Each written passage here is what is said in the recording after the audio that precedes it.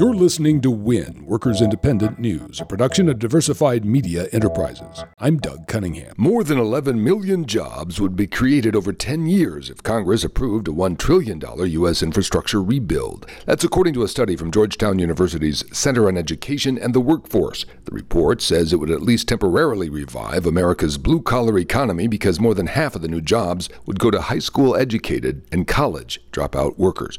According to the report, if the Senate Democratic infrastructure plan were adopted, it would create even more jobs, 15 million over 10 years. Historically, more jobs have been created in the U.S. under Democratic presidents than under Republicans. If you were sitting in Congress, would you act first to pass a $1 trillion infrastructure plan that would create millions of jobs, or focus instead on taking health care away from millions of people? Republicans in the House are choosing to take away your health care instead of creating the infrastructure jobs. Families USA says the House GOP repeal of the Affordable Care Act would replace it by slashing coverage and rationing care for millions of people. Republicans want to reduce Obamacare subsidies that have helped millions afford health care. The GOP also wants to end the Medicaid expansion that brought health care coverage to millions more people least able to afford it.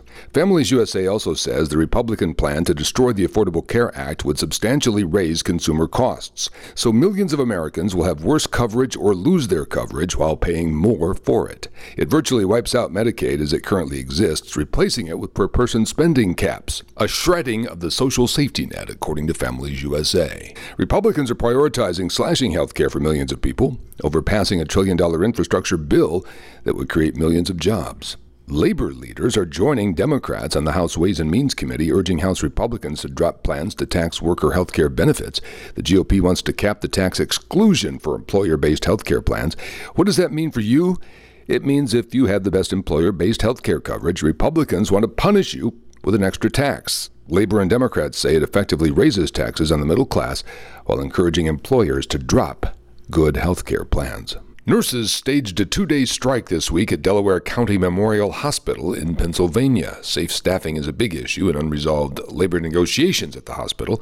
The 370 nurses that went on strike are represented by the Pennsylvania Association of Staff Nurses and Allied Professionals.